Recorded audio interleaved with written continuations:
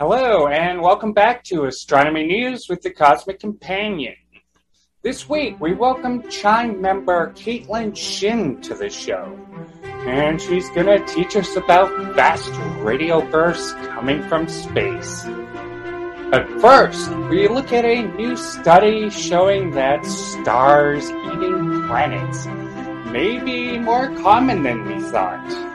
A new type of supernova is seen by astronomers as a black hole or neutron star collides with its partner star, and China takes the first steps towards building a space station a kilometer long.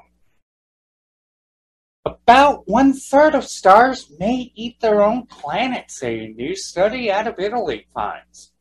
Researchers examined more than 100 sun-like stars bound in binary pairs. The team found high levels of iron and lithium on the surface of 33 of these stars, suggesting they had consumed rocky planets similar to Earth and Venus. By knowing which stars devoured their rocky planets, astronomers will have a better idea of where to look for small, rocky worlds like our own. Astronomers have suspected that in certain pairs of binary star systems, one of the stars could form a black hole or a neutron star before colliding with its partner.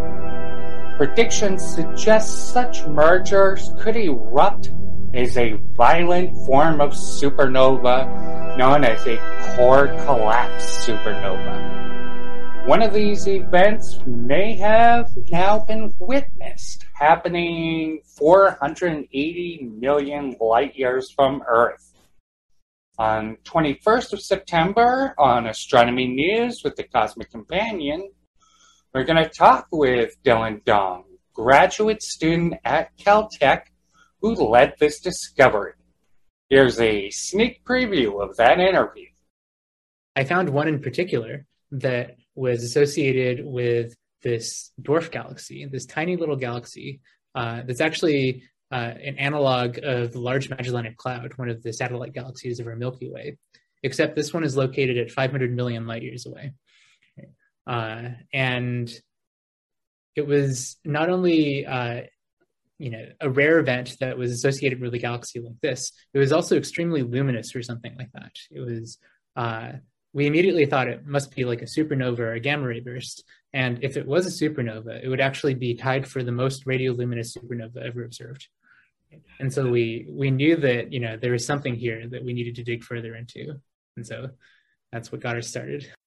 Looking deep into the universe, we see backwards in time, and the oldest light in the universe holds secrets to how everything around us will, one day, end. Meanwhile, stars, planets, and galaxies dance in an intricate ballet, occasionally giving birth to life. We are a fledgling species, just beginning to visit other worlds. We are a way for the universe to understand itself. The Cosmic Companion strives to bring the universe down to Earth, and we depend on your help to make it happen. For information on subscriptions and ways to donate to this program, please visit thecosmiccompanion.net. Thank you. The National Space Foundation in China just funded a study into the feasibility of constructing a new space station, 1 kilometer or 6/10 of a mile long. Such a behemoth space station might be built from next-generation materials currently being developed. Another intriguing possibility is the spacecraft might be 3D printed in space. Such techniques could allow the construction of such a revolutionary vehicle at a minimal cost, making the project more likely to happen in the near future. Next up, we learn about fast radio bursts with Chime member Caitlin Shin.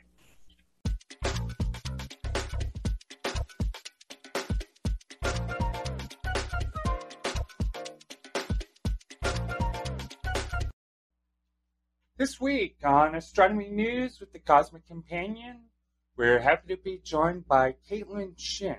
She is a physics graduate student at MIT, and she's here to talk to us about fast radio bursts and the CHIME telescope. Welcome to the show, Caitlin. Hi, thank you so much for having me here. Yeah. So just give us a brief introduction. What are fast radio bursts and what makes them so interesting?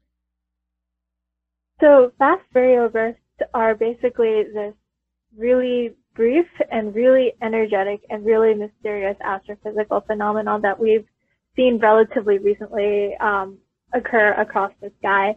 And these bursts kind of go off pretty randomly across the sky, so we haven't really been able to detect a lot of these bursts until very recently, because the way that a lot of radio telescopes work is you are really sensitive to only a small portion of the sky. So if you're only staring at a small portion of the sky every night, you probably can't catch one of these mysterious bursts. You have to be really lucky in order to get them. And these bursts, they're super short. They only last like a few milliseconds. But we know that they are like super energetic, and we also know that they must come from mostly outside of our galaxy. And that's pretty much most of the information we have on these fast radio bursts. We don't yet know exactly what astrophysics causes this phenomena to happen, but it has to be something interesting for it to be so extreme, for us to detect it from all the way from another galaxy. All right. And so what makes CHIME so ideally suited for studying these FRBs? So CHIME has a really unique telescope design. Rather than being a radio dish that stares at just a small portion of the sky, it's kind of shaped like 4 parabolic cylinders, kind of like snowboarding half pipes, you might say. And it has exactly, and it has it has no moving parts. All the telescope sky looking is done completely digitally, and so this massive parabolic cylindrical shaped telescope kind of just sits on the ground as the night sky passes over it. And so it's what we call a transit telescope because it watches the entire telescope or the entire night sky that it can see every single night, which means rather than being extraordinarily lucky if a burst goes off at just some small portion of the sky that we're looking at, since we see the entire sky, or we pass through the entire sky, we just have a much larger field of view, and a much better chance of seeing these fast radio bursts if they really did happen all across the sky at a fairly often rate, which is, it wasn't known for sure before the CHIME telescope went online, but then it went online. And before the CHIME telescope went online, I'm pretty sure there were less than 100 bursts or events, probably bursts discovered. And then after CHIME went online, within its first year of operation, it's discovered hundreds of these fast radio bursts. And it's done so much cool science within its first year of operations as well. It's pretty amazing. So you mentioned that no one knows what's causing these fast radio bursts, but certainly there must be some ideas of what could be causing them. Could you just tell us some of the ideas that are out there? Yeah, so a particularly interesting event happened last year, actually just a couple of months into the COVID shutdown. And there was this event that was detected in our galaxy by a different telescope in the X-ray band. And the astronomical community was kind of like, oh, we've discovered these like X-ray bursts from this known source that's basically a super highly magnetized neutron star called a magnetar. And a neutron star is also a very dense stellar remnant. And so they said, the X-ray community was like, we see these bursts from this magnetar. Everyone else, take a look at it, see if you see something interesting. And so the CHIME people, we looked through our data to see if there was anything from that location at that time, and we did see a fast radio burst that matched all this criteria. And this is the first high energy counterpart to a fast radio burst that was seen at coincident times. And so we were like, oh my God, this is crazy. This is cool because this is kind of like the first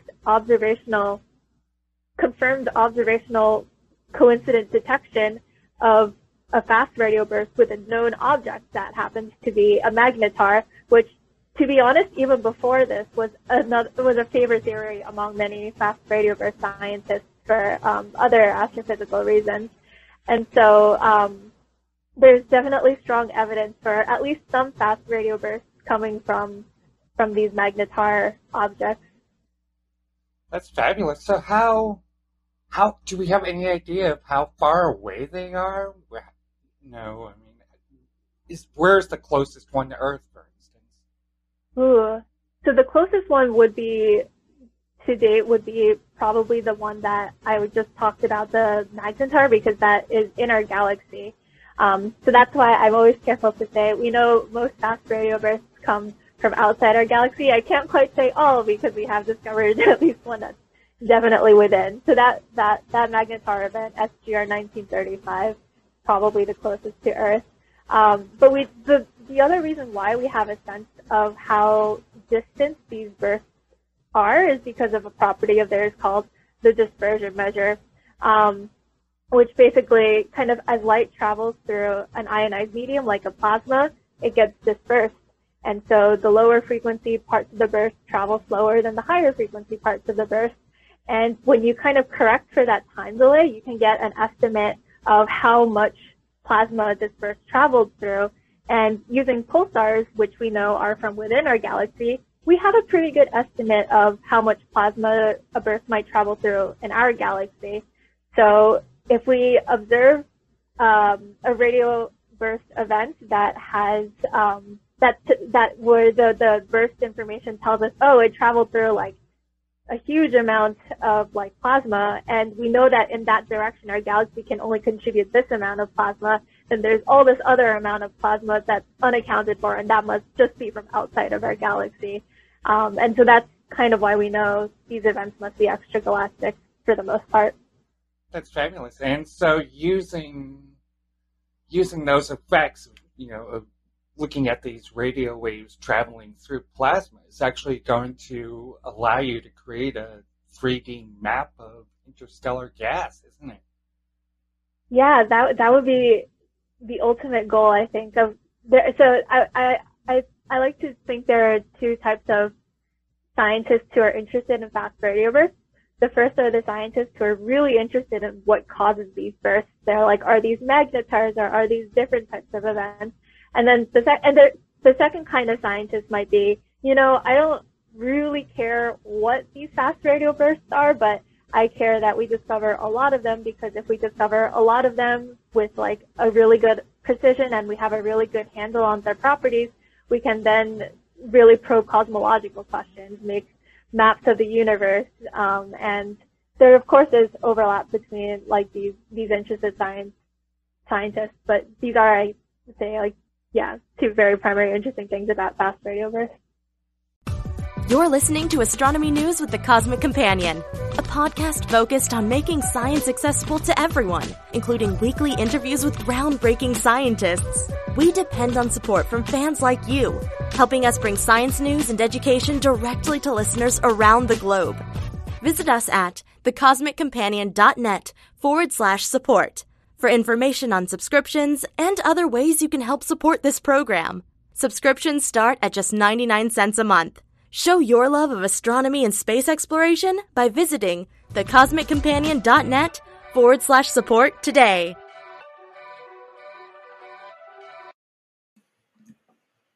Hi there, this is James Maynard from the Cosmic Companion. Thank you so much for joining us.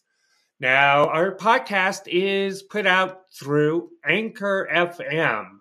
If you've ever wanted to do your own podcast, they're a heck of a lot of fun.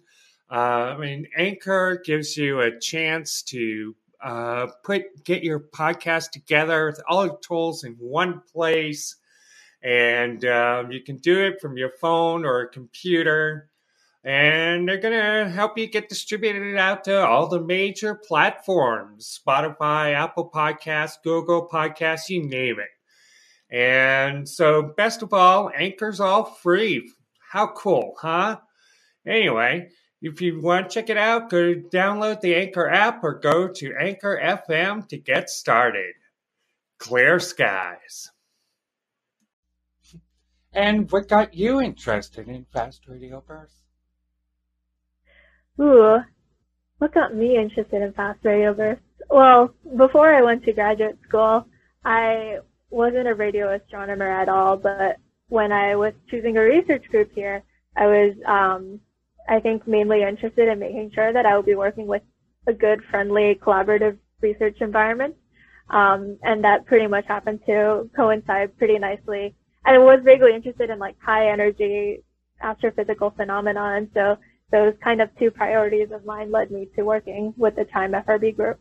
What other studies or instruments are out there now or even in the future that might help us study these FRBs? Yeah, so there are plenty of other telescopes that are looking at fast radio bursts that aren't necessarily CHIME FRB.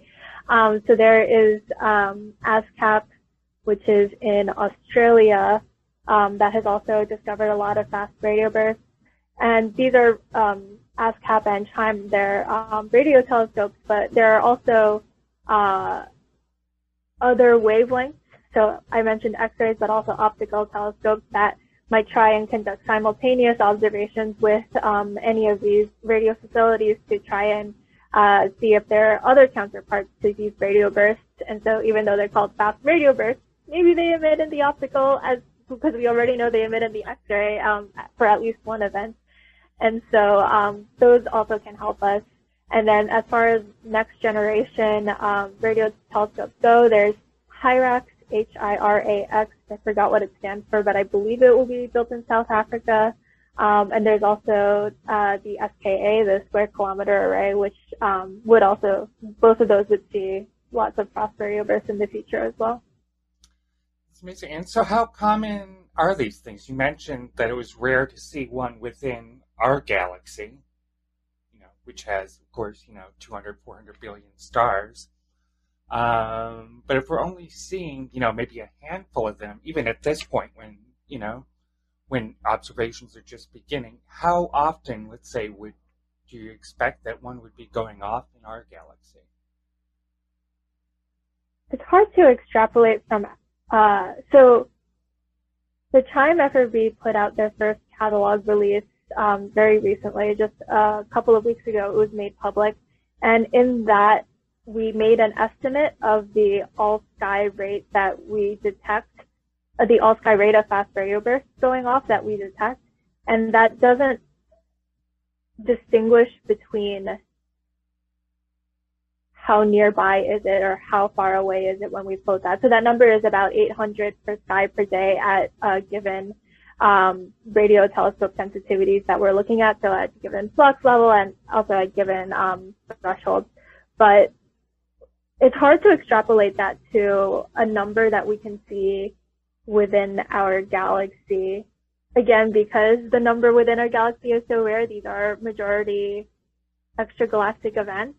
Right. And also because we also don't have a model for where these bursts might come from. So say we were like, oh, these bursts come from magnetars, and we can make some sort of estimate for how many magnetars are in our galaxy. I think right now it's only about 25 confirmed ones.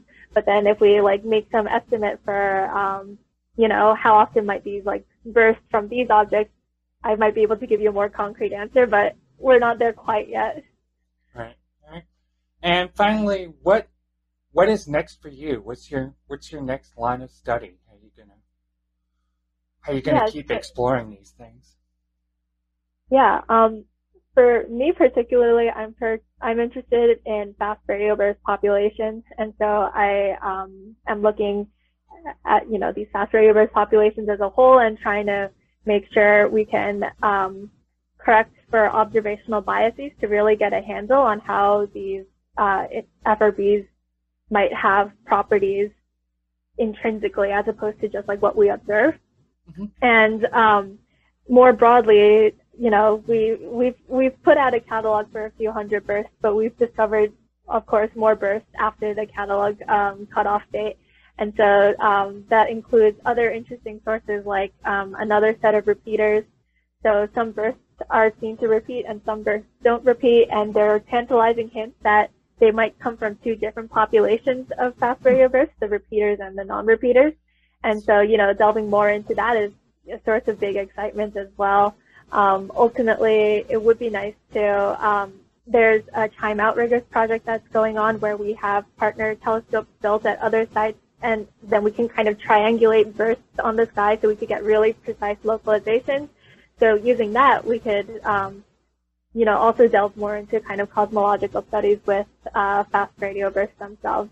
So, there's a lot of excitement ahead with fast radio bursts as far as science to be done goes. That's great. Well, thanks so much for being on the show, Caitlin. It was a delight talking with you. Yeah, thank you so much. Thanks. And that was Caitlin Shin, a graduate student at Massachusetts Institute of Technology.